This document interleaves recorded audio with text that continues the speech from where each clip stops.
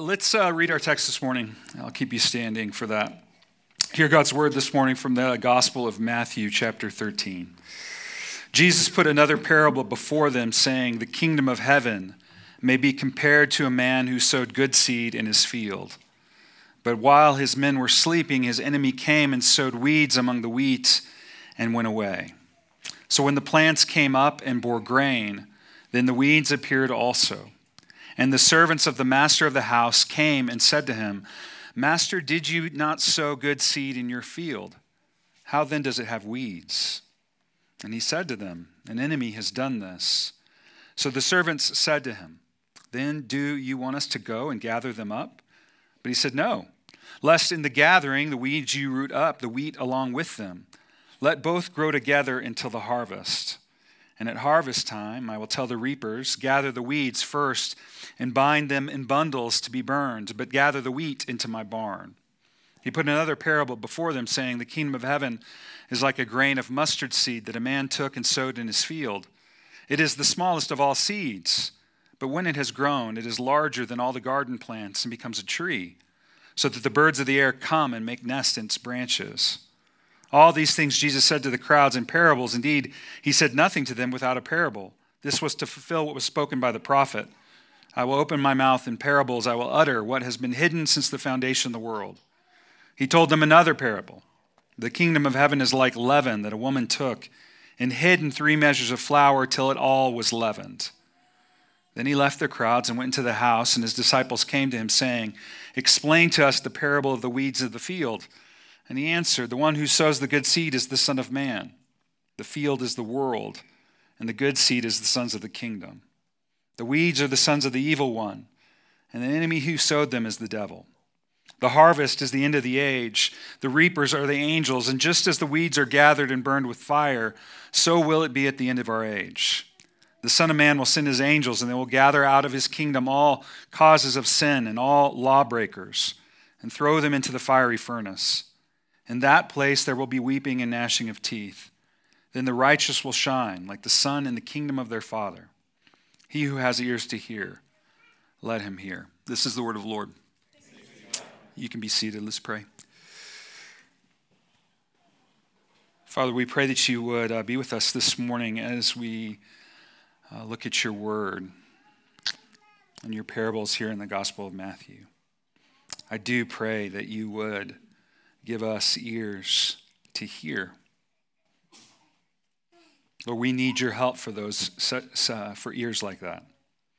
So help us this morning, we pray, by the power of your Holy Spirit, that you would do something in us, that you would transform us through your word.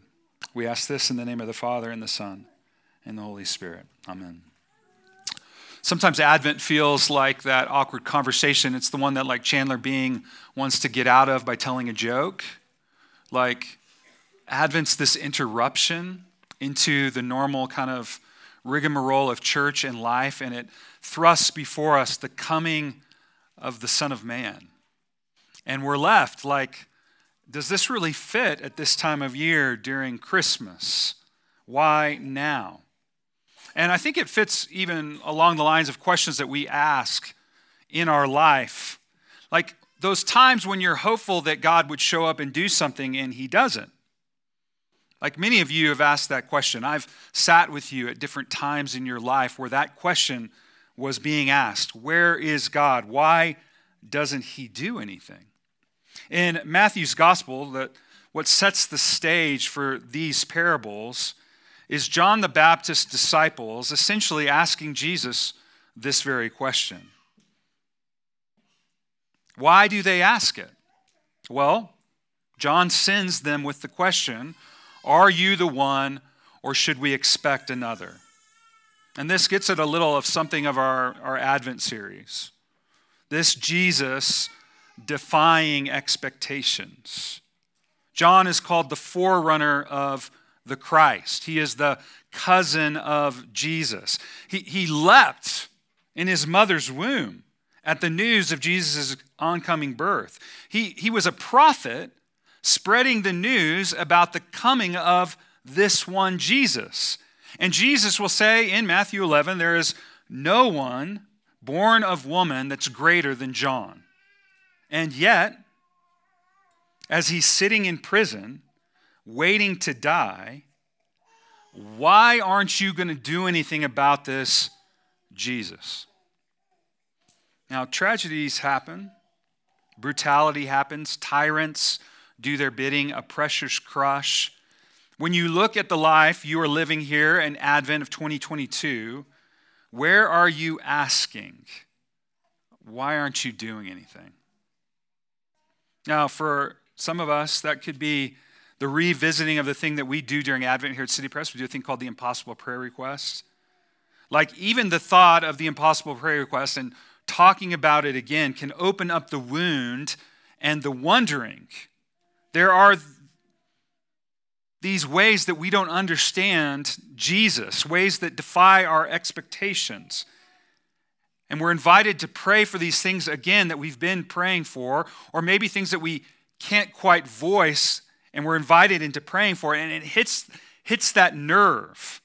It could be some issue beyond you, something cosmic. There's war going on in Ukraine. There's injustices in nations and states. It could be a loss that has continued to bubble over into a deeper, more static state of loss. Or maybe it's just something really personal. Some part of your story, some situation that showed up for you like a thief in the night, and now it's all you can think about. It's an unexpected guest of Advent. This late fall and early winter. And when your thoughts turn to Jesus like John, you wonder, are you the one or should we expect another? Because if you are the one, then why aren't you doing anything? Why aren't you acting? You asking again and again, where are you, God? Why are you silent? Why don't you stop in? Why don't you stop this? These are the questions John and his disciples are asking. It's also the questions that Israel's asking and Jesus' own disciples. When is the kingdom going to be, Jesus? When's Israel going to be reestablished? I mean, the exile is over. We've returned to the land. So we're keeping ourselves pure from the Gentiles and the other nations. So when are you going to visit us? And Jesus steps into that space and gives them a parable. Really? A parable? A pithy story? Where's the grand pronouncements? Where's the meat on the bone, Jesus? Like, tell us what to do. Give us marching orders. We're here. We're ready. Like, rain down fire from heaven like Elijah and let's get this party started. And Jesus says, the kingdom of heaven is like a man who sowed good seed in a field. And the enemy came along to his land and sowed weeds among the good seed. You see, sometimes God's sovereign rule isn't really straightforward. Now, would you like God to rule the world, your world, directly, where every thought and action were weighed and instantly judged, and if necessary, then punished or rewarded on his scales of holiness? Now, I ask this, and if we're honest with ourselves, I think we might just say yes to that. We think if stopping something evil, such as genocide, meant stepping in with judgment, then rebuke and restrain of every other evil impulse, including those that we have within us and cherish within us. But would we be prepared for such a cost? If we ask God to act on special occasions, do we suppose this is something he could do simply when we want him to, and then back off the rest of the time for all the rest of the stuff? Like fire for heaven, from heaven for them, and maybe even me sometimes, or not them in mercy for the rest. The parable of the weeds, the mustard seed, and the leaven are about an attitude of waiting and watching. And waiting and watching is where we sit with John and the disciples. So does this mean you're the one? Or should we expect another? Like, this is where a lot of our ideas about God, Jesus, the church, expectations, the Lord doesn't meet them. So we go about making something that meets them. Put this to the test in some other relationship. What do you do when a friend doesn't meet your expectations? A spouse, a child, a parent. What do you do? Are you patient and forbearing? Or do you demand, by manipulation or any other means, change in action? Jesus steps into this place and says, have you planted anything? Now, some of you here have gardens, lush grass. Some of you get your hands in the dirt, or some of you pay for someone else to do it. But when you tear at the ground and dig in the dirt and plant, what do you do next? Well, you wait. And what happens when weeds grow in all the places you don't want them to? There's frustration. Weeds growing right there alongside the grass and the fruit and the vegetables. Weeds choking out the good. And if you don't deal with them, then they seem to come back up year after year in the next crop. The farmer isn't the only one who waits in our text. The birds do too. They wait for what? The mustard seed to grow into a shrub where they might find a home for them and their tiny offspring. During COVID, one of the ways I occupied the space of waiting was baking bread. And there was always a time for that bread to proof, for the leaven to fill the loaf and cause it to rise. Jesus says this is what the kingdom of heaven is like. And the disciples didn't want to be subject to such waiting. If the kingdom was present where Jesus was, coming to birth in what he was doing, then they wanted it full on. Come now, the choruses rang out, Hosanna, God save us now. They, nor the crowds, nor the Pharisees, were interested in God's timetable. They had a clock, and they wanted God to conform to it. How are we doing with that? What's your clock? How do you want God to conform to it? We're going to look at this text in three ways this morning. The first one, why are there weeds? The second, what should we do about our weed problem? And third, how can we do that? Why are there weeds? Verse 26, the servants come to the master. Master, didn't you sow good seed in the field? Why are there weeds? This is a crisis for the servants. They know what weeds can do to a harvest. And the master replies, well, because the enemy has sown them. And this gets at something in our problem for John, for the parable. If God is a God of love, where did all these weeds come from? Why is there so much evil? Now, where you locate evil is part of this.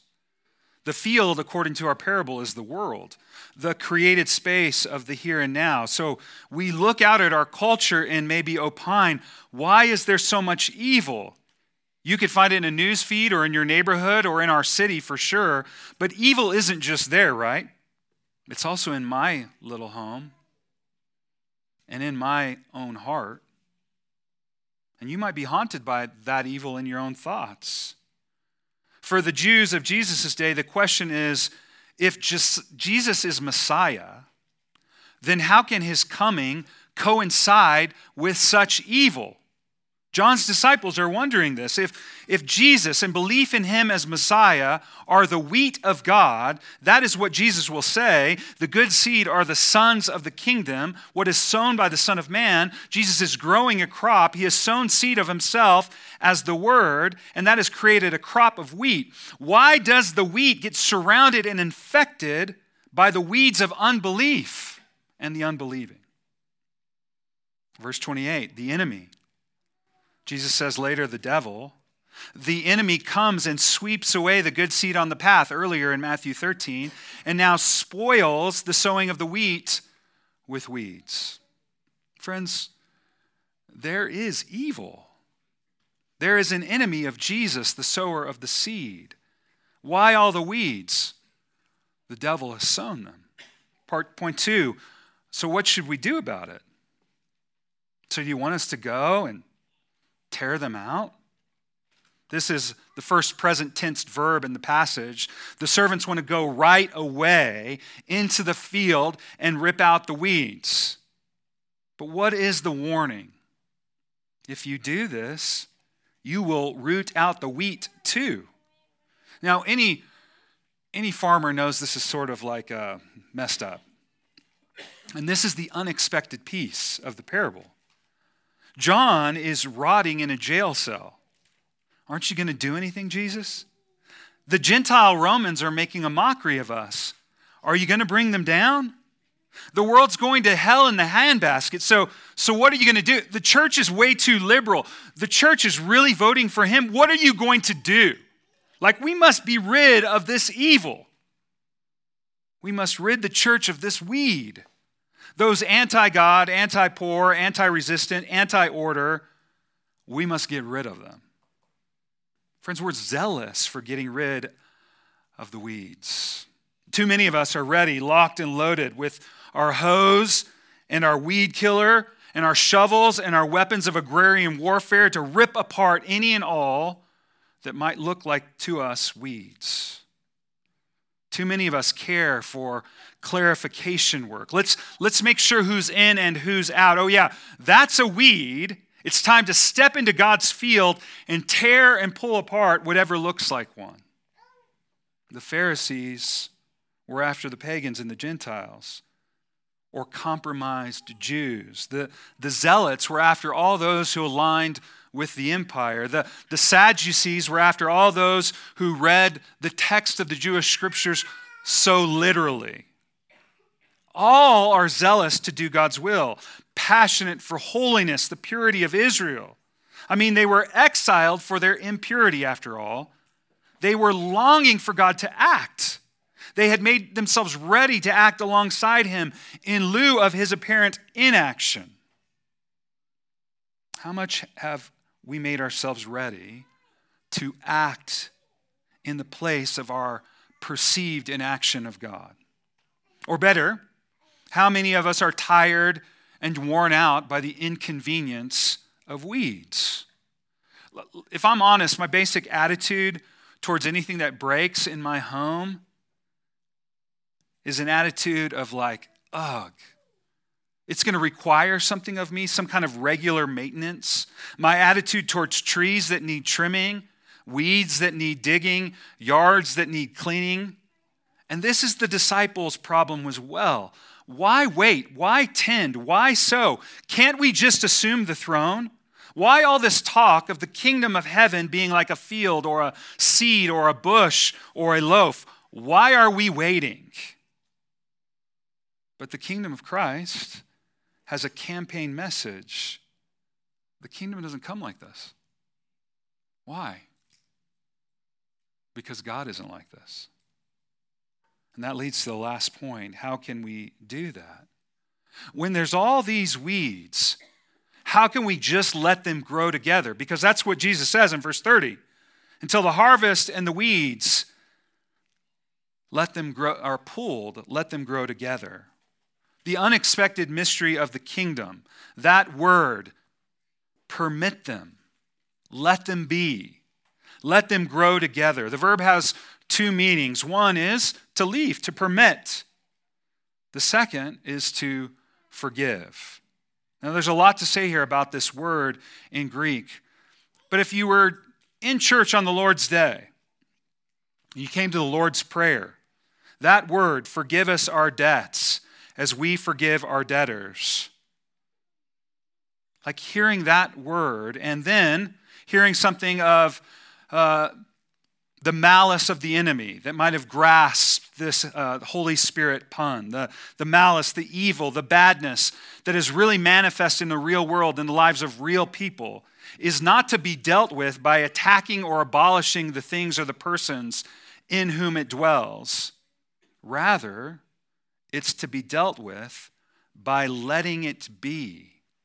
And that is a type of forgiveness or suffering or permission, all rolled into one. And what is the first objection to letting evil be? If you tell people in advance they will be forgiven, they will take that as a permission to sin. They'll take advantage, in other words. One current Twitter theology debate about our current moment. If you are a sower of letting it be and forgiveness, If you live winsomely in a world of both wheat and weeds, then evil will be crouching at your door, taking away your rights. There will be no way for you then to winsomely let it slide. Now don't miss this. The field is the world. The sower sows the good seed. The wheat and the enemy, the enemy sows the weeds. And God says to let them grow up together and wait and give permission. That's a hard word, friends. Waiting, suffering, the wheat and the weed existing together in the same field. There isn't another field, mind you. There isn't a second field to buy and protect the one from the weeds. Now we can maybe chat more about the church here, but Jesus says, let the wheat and the weeds grow up in the field together, and don't try to pull them up. Because if you do, you'll tear up some of the wheat as well. Jesus is unapologetic in referring the disciples to what? His second coming and all that follows. That there is a harvest and there is judgment. Jesus doesn't deny judgment, but he knows that our hearts are way too fast to get there. And when we suffer the weeds of others, the weeds in our own hearts even more so.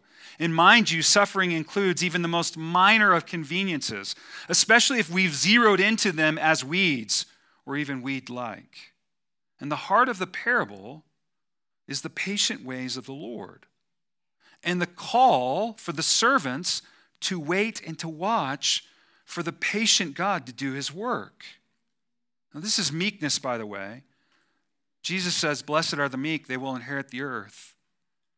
The meek are those who don't use the force of their wills, bodies, minds, to make things happen. Instead, they wait on the Lord to do so. And this is why they inherit the earth, because the zealous would let the earth burn, so there's no earth left. Now, make no mistake, the weeds are not the way. But declaring the harvest too soon means the destruction of the wheat right alongside the weed. In Galilee, the roots of the wheat were more shallow than the roots of the weed. They were weaker. And this is why Jesus doesn't take up and free John from jail. There's something greater going on, and it's unexpected. And it's bound up in meekness, strength restrained, disguised and dressed in the cloak and shroud of weakness. What do you think the world, the flesh, and the devil thought about a Jesus who dies on the cross instead of nuking his enemies? And what about a Christian charged to forgiving that punk of a brother 70 times 7? Won't they just take advantage, Jesus? And Jesus on a cross looks at those same punks and cries out to the Father, forgive them, for they know not what they do. And what is further, when Jesus is raised and 40 days later ascends with scars in his hand and side, what is most real?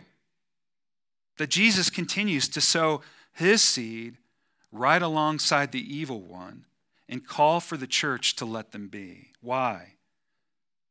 Because for Jesus, the weeds can do nothing about what he's done and is doing.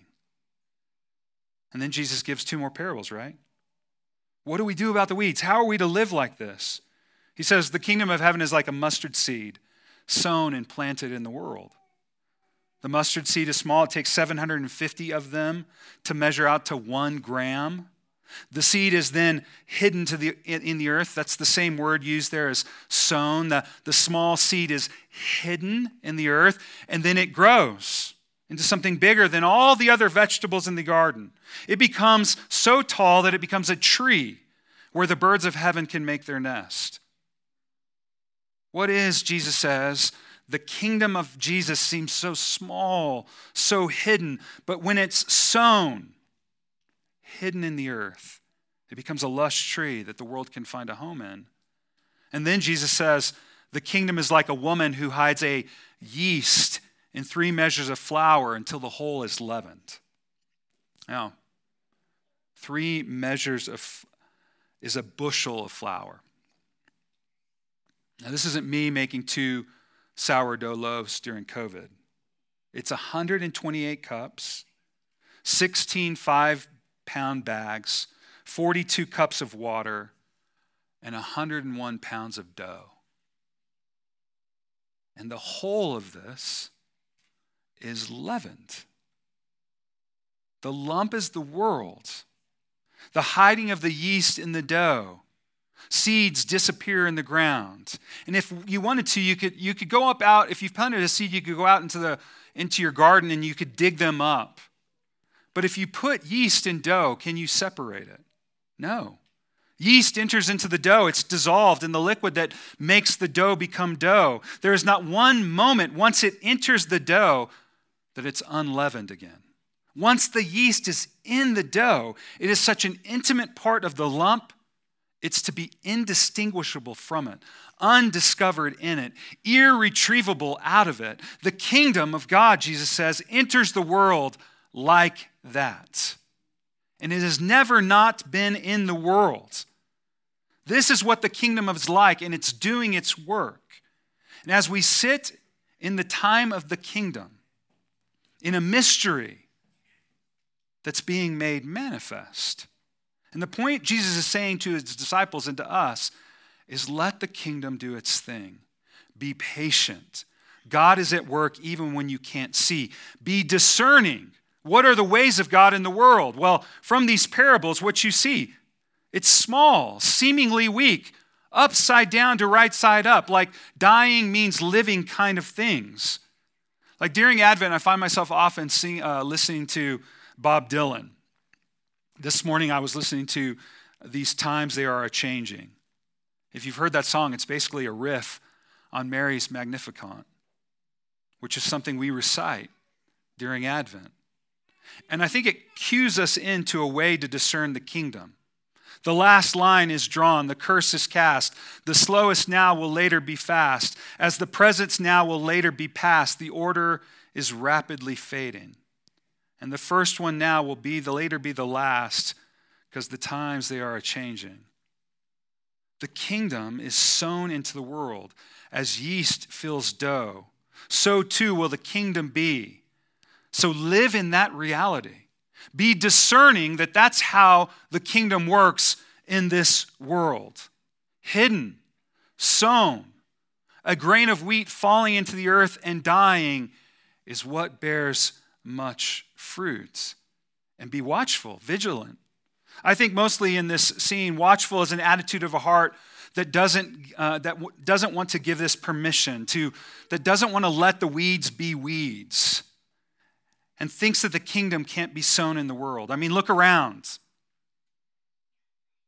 Look around. Negative responses and resistances to the ways of the kingdom. I think our eyes are often drawn to those things.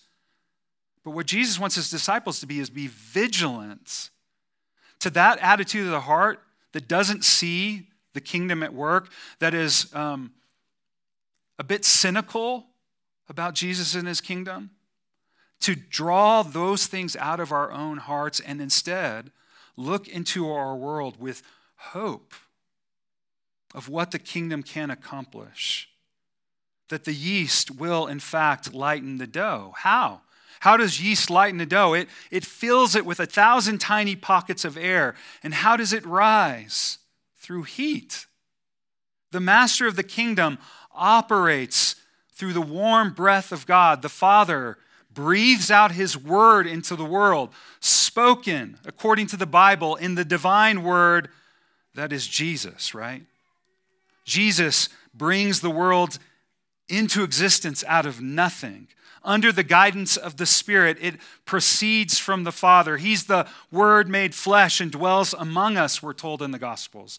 Jesus will breathe out his Spirit on his disciples after his resurrection. He sends his Spirit upon the church like a mighty rushing wind. And what does the church then do? They announce it. They announce it. They announce it into the world. It pleased God by the fullness of preaching to save them that believe. That's how we do it. In the heat of suffering. The church is a witness to a Christ that suffers and dies and is called to follow Jesus into suffering and dying. And all of this points to the end of the parable. How can we do this? How can we meekly sit back and let weeds and wheat grow together? How can we wait when we so wish God would do something? How can we discern our hearts that so desperately want to tear up the field, especially when we suffer for it? And God doesn't give you any easy answers here, friends. He says, you wait. You wait. You see, the delay of God's judgment means mercy for more to come in, be saved. And the wonder of the church is that some weeds sown among good seed of the wheat is that the good seed might overcome and transform the field. And this is the tension of the kingdom of God. It's arrived through the work of Jesus. It's here now in fullness, but it isn't bang and poof. There it is. It's slow. It's the growth of a mustard seed. It's the leavening of a bread. It's the slow cooking of a brisket. Is it a cop-out? Is God's mercy just license for more evil sown? Why is God delaying? We're not given straight answers to that here, other than what Jesus says at the end, right? What does he say as we finish the parable?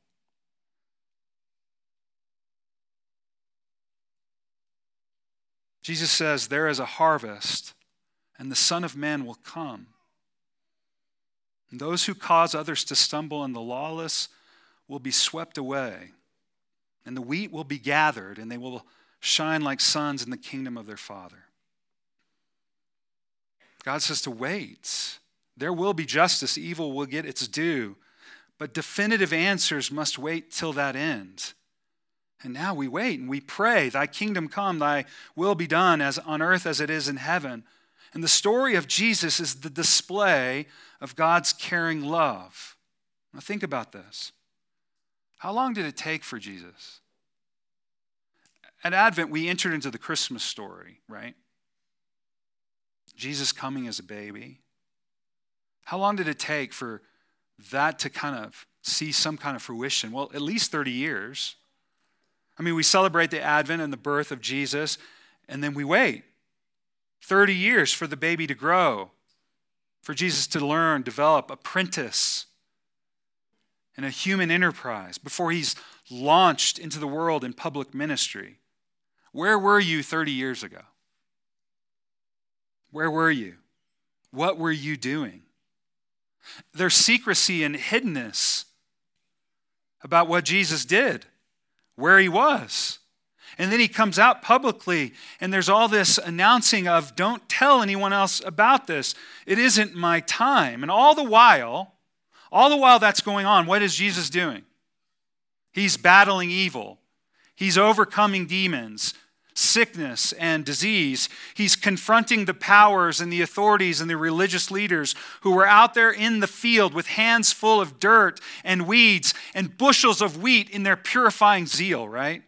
And all of this in the ministry of Jesus would lead to the public shame and spectacle of a trial and a charge and beatings and scourgings and nakedness on a cross where everyone turns their face away.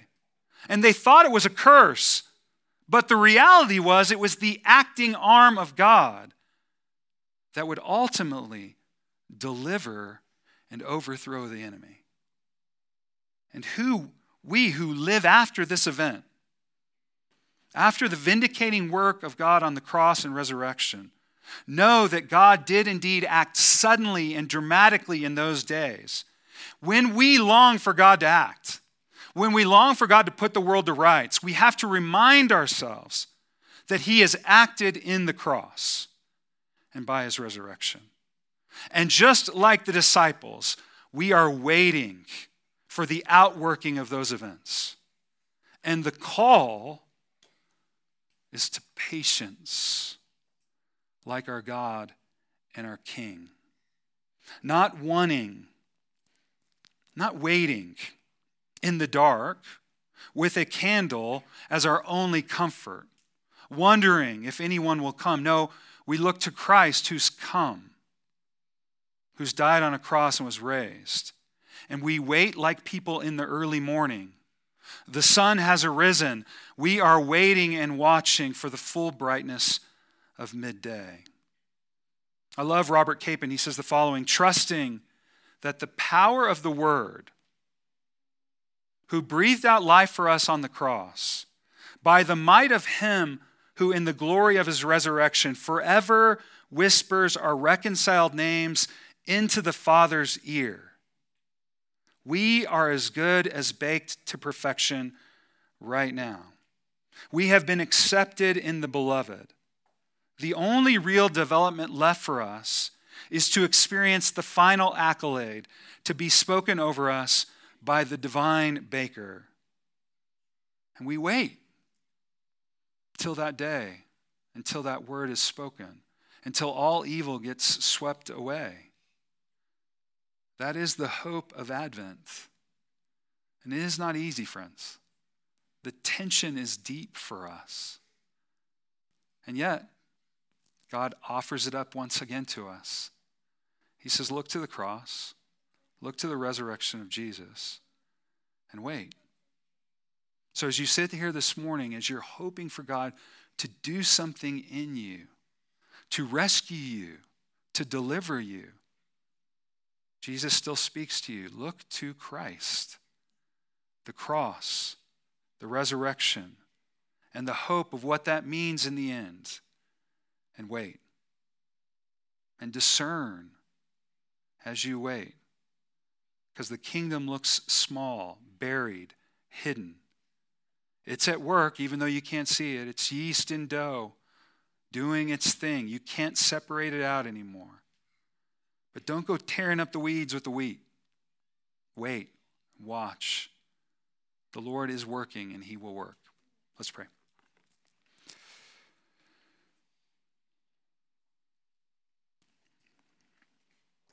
God, we ask that you would remind us of the reality of your working in the world, because I think many of us this morning do feel like John and his disciples.